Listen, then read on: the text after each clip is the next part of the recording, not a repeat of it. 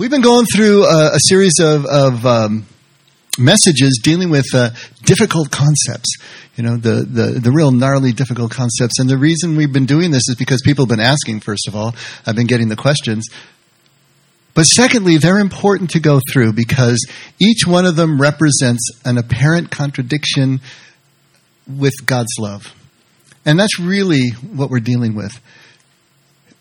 God's love is the cornerstone of Jesus' teaching. You could basically say that Jesus' mission here on earth was to show us the Father and show us the Father's love.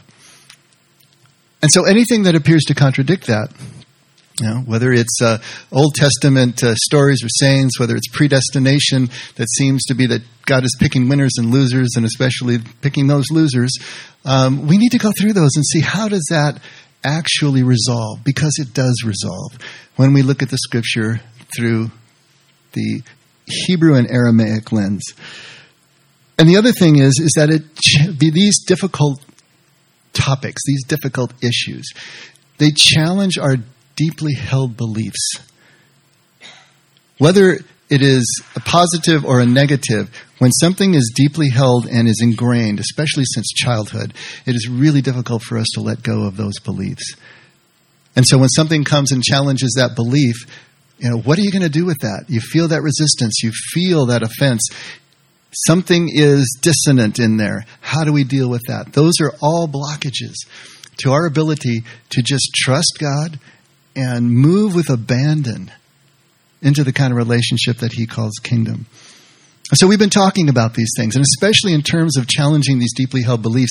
And I've been going back and emphasizing over and over this one scene, which I think is absolutely pivotal, when the rich young ruler comes to Jesus and asks what he can do to receive eternal life. And Jesus tells him to sell everything you have, give it to the poor, and come follow me. And so I've been emphasizing that as this image of what it means for us to be able to really follow Jesus, that we really have to empty ourselves of all of these beliefs. I had really emphasized this last Wednesday, and someone came up to me and asked me afterwards, wanted to know, if you sell everything you have, you know, what do you do without any money? Do you just join the ranks of the homeless and hang out then? And so I want to be really clear here that even though this saying may have been literal to the person that Jesus was talking to at the moment, what it is really about is cutting our emotional ties with whatever it is that we've been clinging to for so long that it has come to define us. Do you see how that is? Now, this rich young man was identified and defined by his riches, by his position socially, and whatever power that he had. And even though he'd been a good boy and had kept all the rules, he still knew that something was missing. And Jesus says that something is going to continue to elude you until you let go of this last thing that you're clinging to. Now, it didn't mean that he had to sell everything, you know. He had to cut the emotional tie.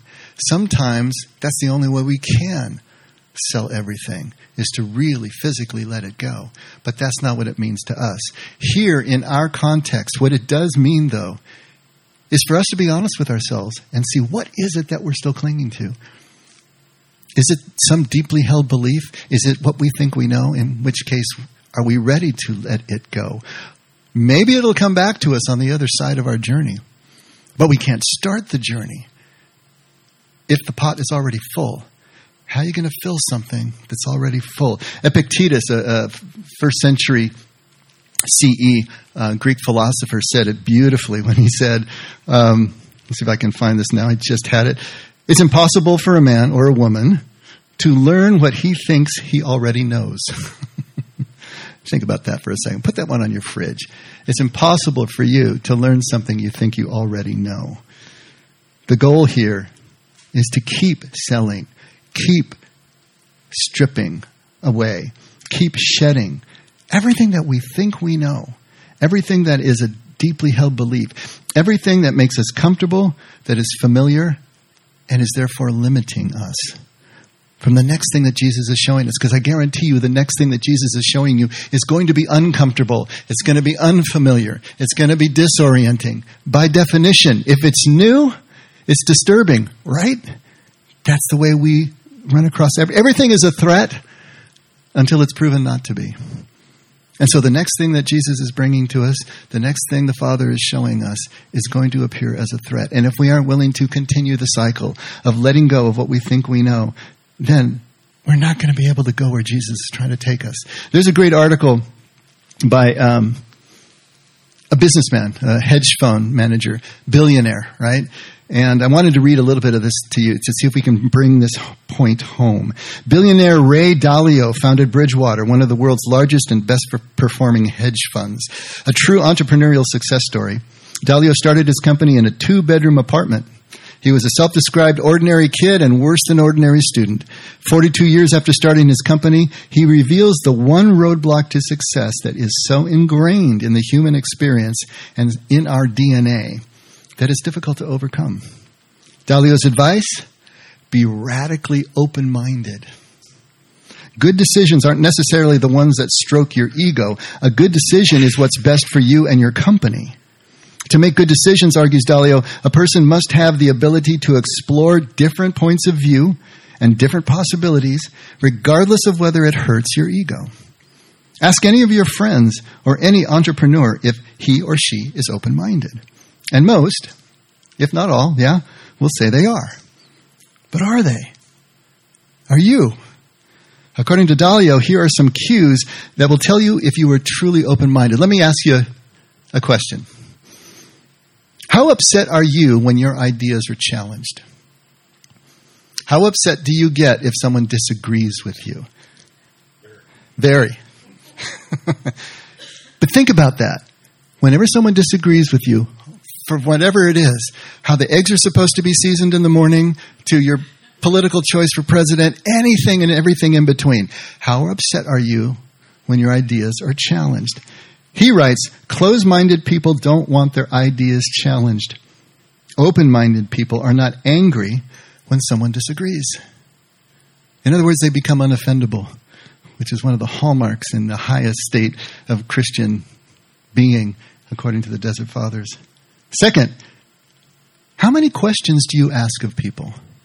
Do you ask a lot of questions? Do you have a curiosity to know? Think about it. How many questions do you really ask? If you're in a conversation, are you the one asking the questions? Are you playing the reporter, the journalist?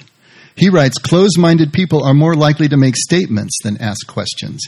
Open-minded people genuinely believe they could be wrong. Wow, what a concept, right? Another question. How important is making others understand you to you? How important is it for you to get your point of view across? How frustrated do you get if you can't seem to get your point across? And are you trying to do it on social media as well as in conversation? How important is it for you to get this across? He writes, closed-minded people focus much more on being understood than on understanding others. Open-minded people always feel compelled to see things through others' eyes. Final question. How sure are you that you're right? Closed-minded people lack a deep sense of humility. Open-minded people approach everything with a sense that they may be wrong. Dalio believes that recognizing these traits in yourself is just the first step. The second step is recognizing them in others. I don't know, that might be the other way around. I think it's probably easier to see it in others before you can see it in yourself. But either way, once you do see it in others, surround yourself with open-minded people, he says. Dalio offers several recommendations to help you develop the habit of being radically open-minded. Among them, sincerely believe that you might not know the best possible path. Dalio says that recognizing what you don't know is more important than whatever it is you know for sure. Recognize that decision-making is a two-step process. First, take in all the relevant information, then decide. People are reluctant to consider information that is inconsistent with their worldview or the conclusion they've already arrived at. Remember that you're looking for the best answer, not simply the best answer that you can come up with yourself. When two people disagree, there's a good chance that one of them is wrong. What if it's you? If you are too proud of what you know, you will learn less, make inferior decisions, and fall short of your potential. You know, I love when other disciplines come to the same conclusion that Scripture does. Whether it's business or science, truth is truth. And I love to hear it from other facets, other people, and especially from other disciplines, and see how everything comes together. This is right out of the Beatitudes. The first Beatitude, blessed are the poor in spirit. Who are the poor in spirit? Not those who are lacking in spiritual gifts, those who have that attitude of poverty, even if they're rich. Those who can admit that they're wrong. Those who don't see anyone as greater or less than themselves. Straight across. That is like ground zero for living in Jesus' kingdom. Ground zero for following Jesus. And it's the same thing that he's saying here about being open-minded. And this is the approach that we always take at the Effect. We're always trying to let you know we're providing you the best that we can, what we're convinced of and what we've corroborated in our study. But it could be wrong. Everything I told you, maybe you can just forget all about it. It could be wrong, But you find that out for yourself. What works for you? Take what you need, leave the rest. But this is our attempt to just get into a process with each other that's absolutely essential for spiritual growth, absolutely essential as setting the foundation for following Jesus. And now what I wanted to do was apply this to Lent, because, can you believe it? Wednesday is Ash Wednesday. It's just like, what in the world happened? Where did I feel like we just finished Easter? So Easter's coming on April 12th, and Lent is here already. And I want to try to see if we can look at Lent in a different way. If we can unlearn and then relearn Lent. How many of you grew up with Lent? As a child? Okay. Some of you in the Catholic Church. Some of you in Anglican, Episcopal Church. Some of you in Methodist and Lutheran. Whatever. If you grew up with Lent, then you have a certain probably residual feeling about it, don't you? What was your feeling as a child? What was it that you experienced as a child? For us, it was finding that favorite thing that we liked and having to give it away, give it up, whether it was a candy bar that we liked or whatever it was. But it was a place and a time, especially the way it was taught to me, or just the way I took it, of kind of passive inaction, I suppose is a good way to put it. It was passive. I just wasn't doing something, and I wasn't acting in any way. And the focus was always on sin. The focus was on the remorse of my sinfulness. The focus was on becoming worthy enough to have God enter me again, to be worthy enough to enter into Easter. There are all of these things about it. But I'm wondering if there's another way that we can look at Easter. Another way to practice, I should say, Lent. Another way to practice, another way to experience Lent that creates a positive, an affirmative action, something that we do rather than this negative. And so let's start at the beginning. What do we really know about Lent? Where does the word even come from? Why do we call it Lent? Anyone know that one? There's an Old English word called Lengthen, Lencten, and it simply means a spring season. And so Lent always comes in the spring season, and so it was a name that was applied to this period. And it's mentioned in the literature as early as the 2nd century. So we're talking about the middle of the 100s is Lent, goes back that far, and it's well established by the 4th century. It was moved to actually start on Wednesday, always on Wednesday, in the 7th century by Pope Gregory. He moved it and put it there. And it was, the idea of it originally was to have a 40-day preparation for Easter. There's that 40 days. We'll talk about that. What is the significance of 40 days? It was meant to mirror Jesus' 40 days in the wilderness. But here's the kicker. If you count from Ash Wednesday to Easter Sunday, you don't get 40 days. You get 46 days. Well, what the heck? It's supposed to be 40 days, messing with me. They don't count the Sundays because the Sundays weren't fast days. And so those 6 Sundays don't count. So every other day that you were fasting, that you were practicing Lent, was 40.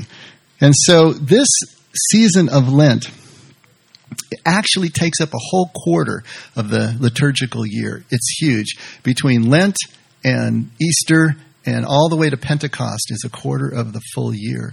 And so it's the predominant season. And actually in the ancient church, Easter was the primary focus. Not Christmas, but Easter. Christmas came later.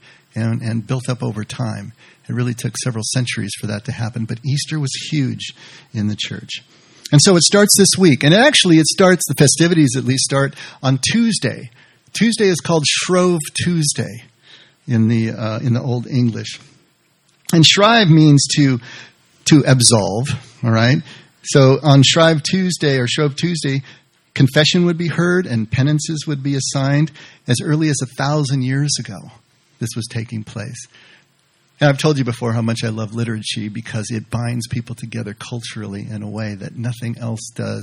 And since we're losing our liturgy and losing our common culture, especially in terms of our Judeo-Christian traditions, we're finding ourselves more and more fractured. But for millennia, these practices have been in place, and I find that just fascinating. The people called Shrove Tuesday Pancake Day or Fat Tuesday. And if you put that into French, you get Mardi Gras, something I'm sure that you've all heard of.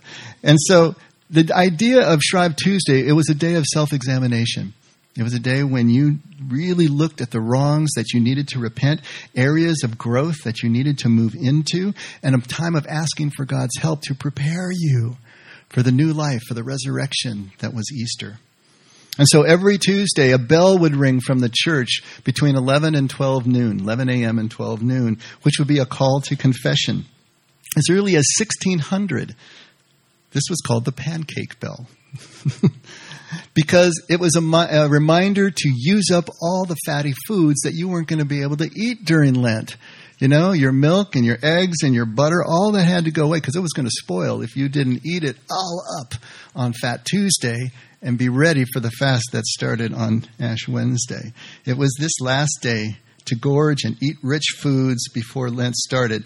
And often it was a day of real carnival and merrymaking, which is still carried on in New Orleans. And the Mardi Gras, of course, it's become something quite different. But that was the idea. There was a tradition in medieval Christianity, European Christianity, that there were 4 pillars of the Christian faith. And they were symbolized by each one of the foods that was being given up during Lent. You had your eggs, which symbolized creation. Makes sense. Eggs, creation, right? Flour was sustenance. Salt was wholesomeness. And milk was purity. And so they saw all these things as part and symbols of the Christian faith that they were offering up during their times, during the time of Lent.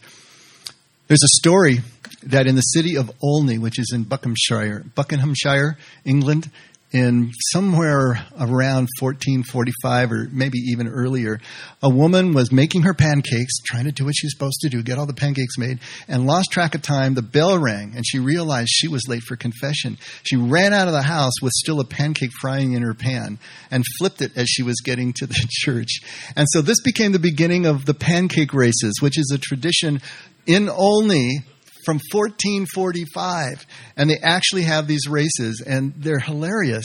I've seen videos of them where they're basically done in teams, and they're like relay races. And so the person starts, they have to wear an apron, and they got their frying pan, and they got a flapjack in it, and they have to run a certain part of the course, flipping the pancakes as they go. And then when they get to the next person, they have to get the apron on, and they have to get ready, and they run the next leg of the race, and in Olney it ends at the steps of the church, which reminds that woman who, lost her place. But they take this stuff really seriously. There's some rules about pancake races. I want to read you some of them because they're hilarious. First, gentlemanly and gentlewomanly behavior will be strictly observed at all times.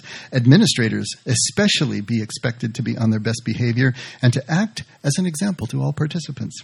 Number 2, frying pans must not be used as weapons or as means of making unseemly gestures, whatever the depth of provocation or the nature of the person at the root of the provocation. Now, I'm trying to imagine how you use a frying pan to make an unseemly gesture. I don't know, maybe you turn it around or something. I don't know. Number 3, any surplus eggs, flour, or butter remaining from the earlier making of pancakes must not be propelled in the direction of other participants or spectators. Number 4, the course is over 25 meters, and in that distance, pancakes must be tossed once at least to a minimum height of 30 centimeters. And if a participant allows a pancake to fall, he or she must return to the starting line and begin again. 6, members from each team will run in relay, and the pancake, frying pan, and apron must be exchanged intact before the next member of the race can proceed. And finally, the organizers reserve the right to send off violent or unruly participants. You think they're taking this competition a little bit too seriously? I think so. It comes out of the tradition, though, and it's a beautiful thing. And imagine how that binds the community together, doing something like that on Shrine Tuesday as preparing for Ash Wednesday, this last day to eat, to make merry before the fast begins. And then there's Ash Wednesday, of course. So Ash Wednesday, the next day, it's the first day of Lent. It's the first day of the fast.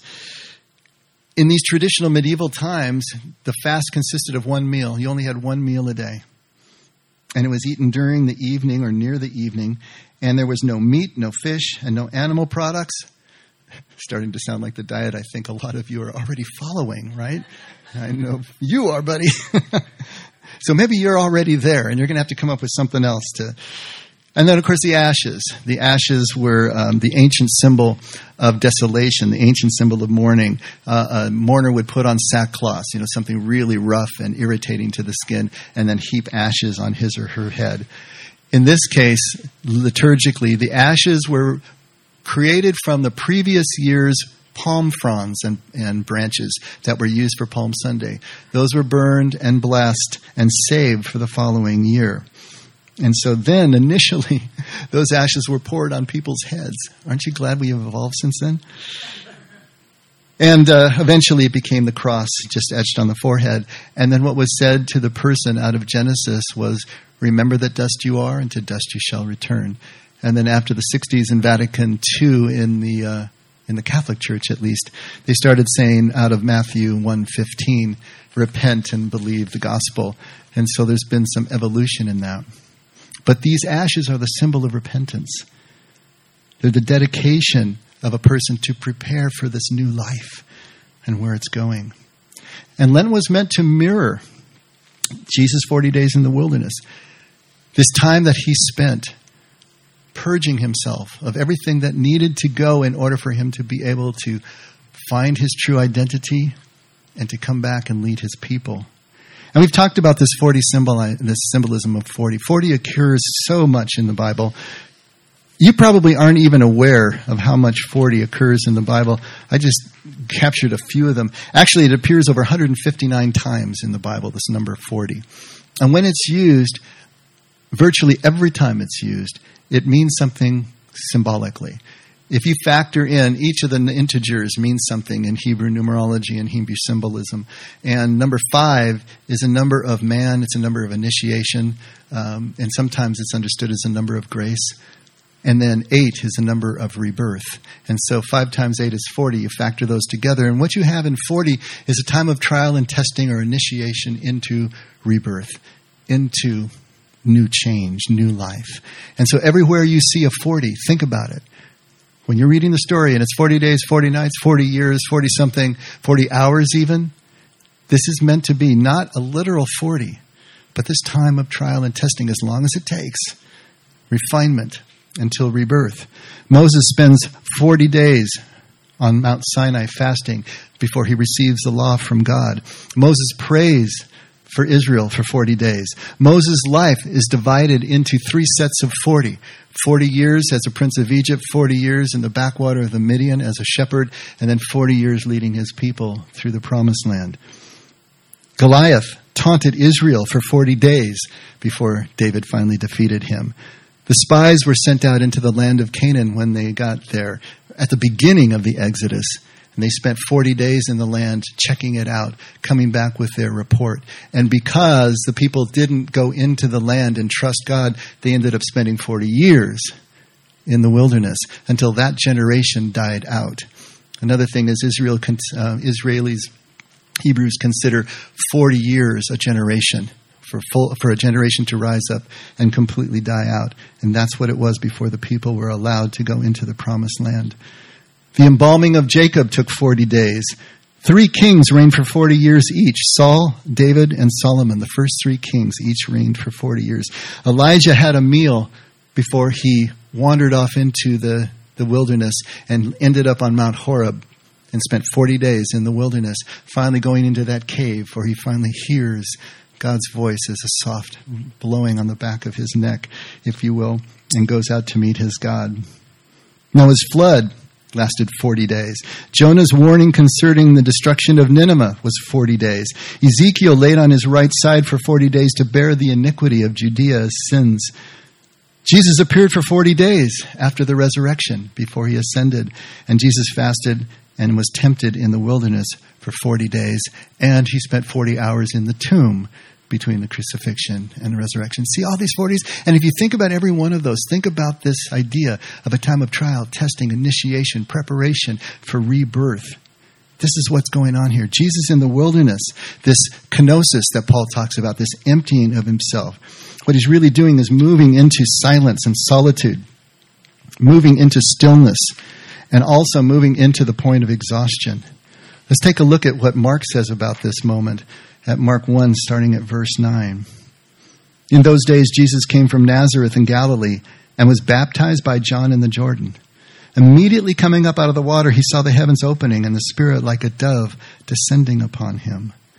And a voice came out of the heavens, "You are my beloved Son, in you I'm well pleased."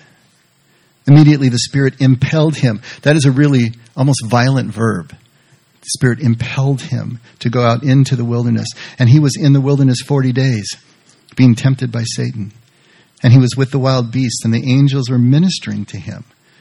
Now, after John had been taken into custody, Jesus came into Galilee, preaching the gospel of God and saying, "The time is fulfilled and the kingdom of God is at hand." And if you really translate that correctly, the time is fulfilled, the kingdom of God is here. It's now. Those verbs mean already arrived and not necessarily out there still someplace. Repent and believe in the gospel. And you can see where the Catholic Church took the second half of that verse to apply it to Ash Wednesday. Repent, change direction, believe in this good news, believe in what Jesus' message was all about. Now, Matthew gives us a heck of a lot more detail. In chapter 4, starting at verse 1, Jesus was led up by the Spirit into the wilderness to be tempted by the devil. And after he had fasted 40 days and 40 nights, he then became hungry. And the tempter came and said to him, "If you are the Son of God, command that these stones become bread." But he answered and said, "It is written, man shall not live on bread alone, but on every word that proceeds out of the mouth of God."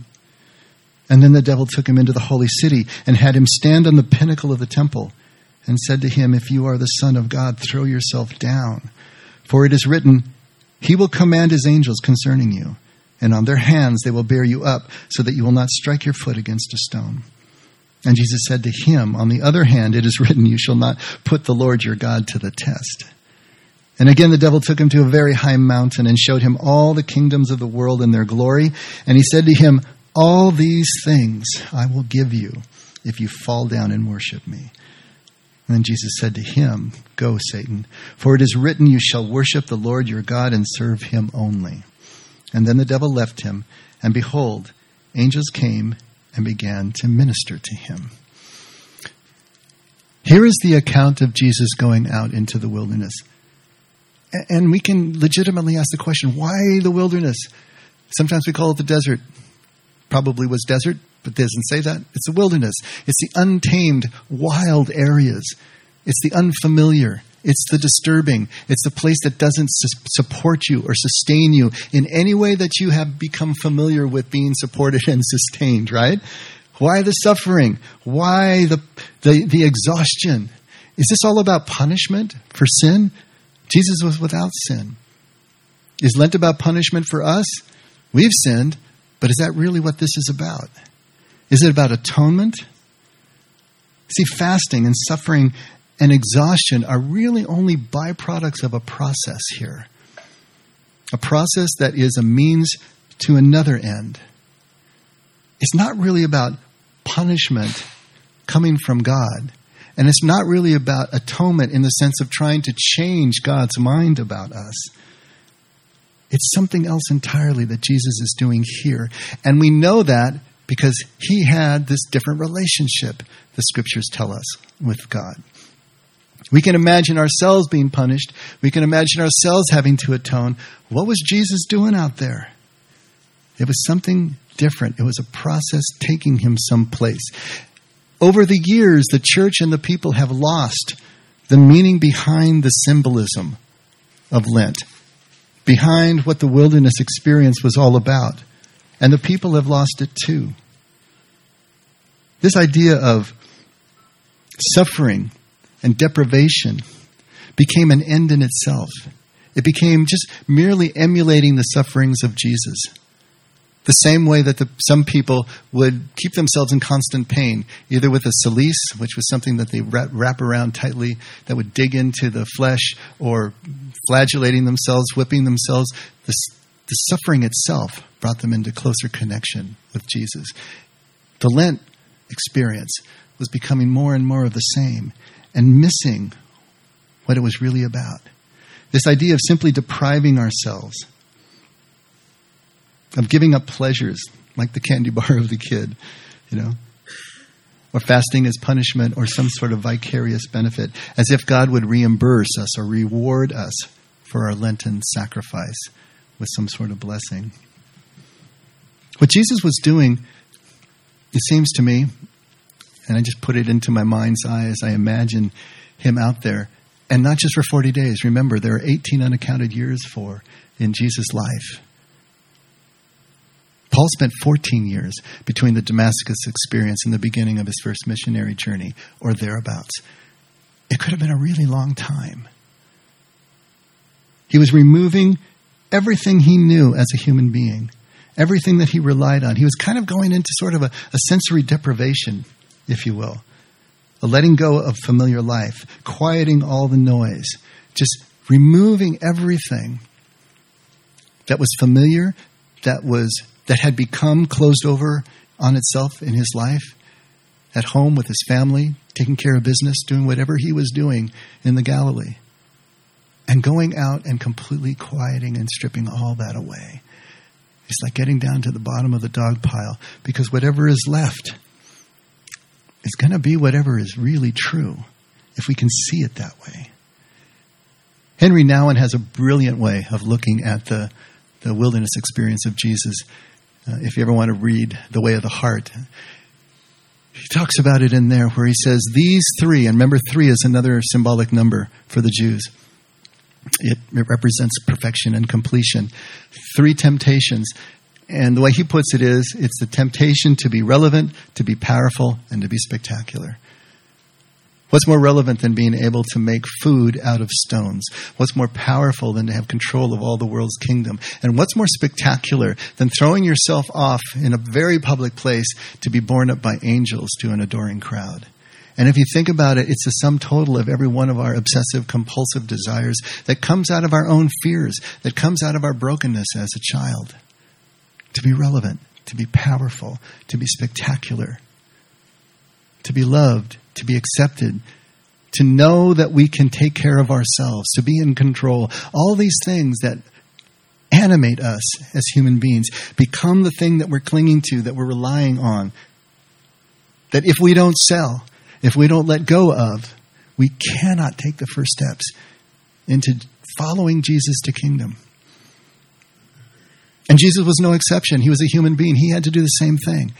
His way of doing it was to go out into the wilderness and purge physically these things so that he could purge inwardly the emotional connection to these things, and then come back and have something to offer his tribe, his community.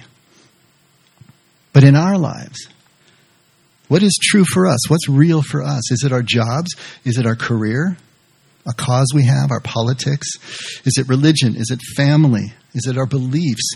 What is it for us that defines us? What is it that we rely on that is limiting us and keeping us from seeing what is really there? Because when you're swimming in all of that, swimming in the totality of our lives, how hard is it for us to really see what is real and what is essential? What's life-giving and what's merely distraction?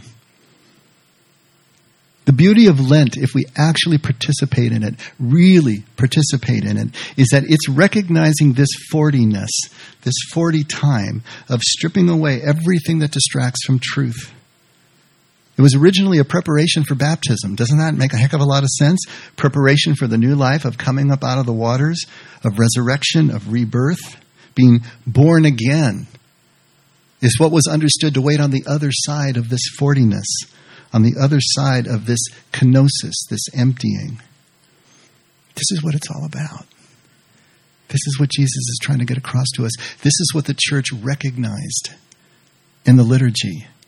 But it devolved into symbolism, and so the stripping away just became a form of punishment, a penance, atonement, an expression of remorse, rather than this affirmative, moving forward and letting go of everything that distracts us and keeps us from seeing what's right in front of us. I want to read you a little piece by a writer that I just love. His name is Parker Palmer. And this is called Withering into the Truth. I love that title. Withering into the Truth. Though leaves are many, the root is one. Through all the lying days of my youth, I swayed my leaves and flowers in the sun. Now may I wither into the truth. That's a poem by William Butler Yeats. Now he writes, in a few days I'll turn 78. When friends say they don't know what to give me for my birthday, I always respond with the same tired old joke that they've heard from me before, which causes them to sigh and roll their eyes and change the subject. Now here's a perk that comes with age. Repeat yourself so often that folks think you're getting dotty, when in fact you're fending off unwanted conversations. Question, what do you give a man who has everything? Answer, penicillin. I don't need gifts of a material nature, but I do need to remember a few things I've learned during my nearly 8 decades on earth. The Yeats poem at the head of this column names something I don't want to forget. Actively embracing aging gives me a chance to move beyond the lying days of my youth and begin to wither into the truth. If I resist the temptation to Botox my withering, that is, my youthful lies weren't intentional. I just didn't know enough about myself, the world, and the relation of the two to tell the truth. So what I said on those subjects came from my ego, a notorious liar. Coming to terms with the sole truth of who I am, of my complex and often confusing mix of darkness and light, this has required my ego to shrivel up. Nothing shrivels a person better than age. That's what all those wrinkles are about. Whatever truthfulness I've achieved on this score comes not from a spiritual practice, but from having my ego so broken down and composted by life that eventually I had to yield and say, okay, I get it. I'm way less than perfect. I envy folks who come to personal truth via spiritual discipline. This is what we're talking about here. Lent is spiritual discipline. The 40 days of Jesus was spiritual discipline. All the 40s that we talked about are spiritual discipline. I envy folks who come to personal truth via spiritual discipline. I call them contemplatives by intention. Me? I'm a contemplative by catastrophe. I love that. Contemplative by catastrophe. If we don't actively do the stripping, life will do the stripping for us. Eventually, old age and especially death strips everything that it means to be us, everything we think means to be us. And if we haven't deepened our sense of who we are, we will fear death. We will be terrified of death because everything that we think it means to be us ends at the headstone. But if we have done this work, if we have moved into our 40ness, if we have voluntarily stripped away, or if we have allowed life to do it and become aware of what's happening, then we get a sense of the deeper I, the deeper self that continues on.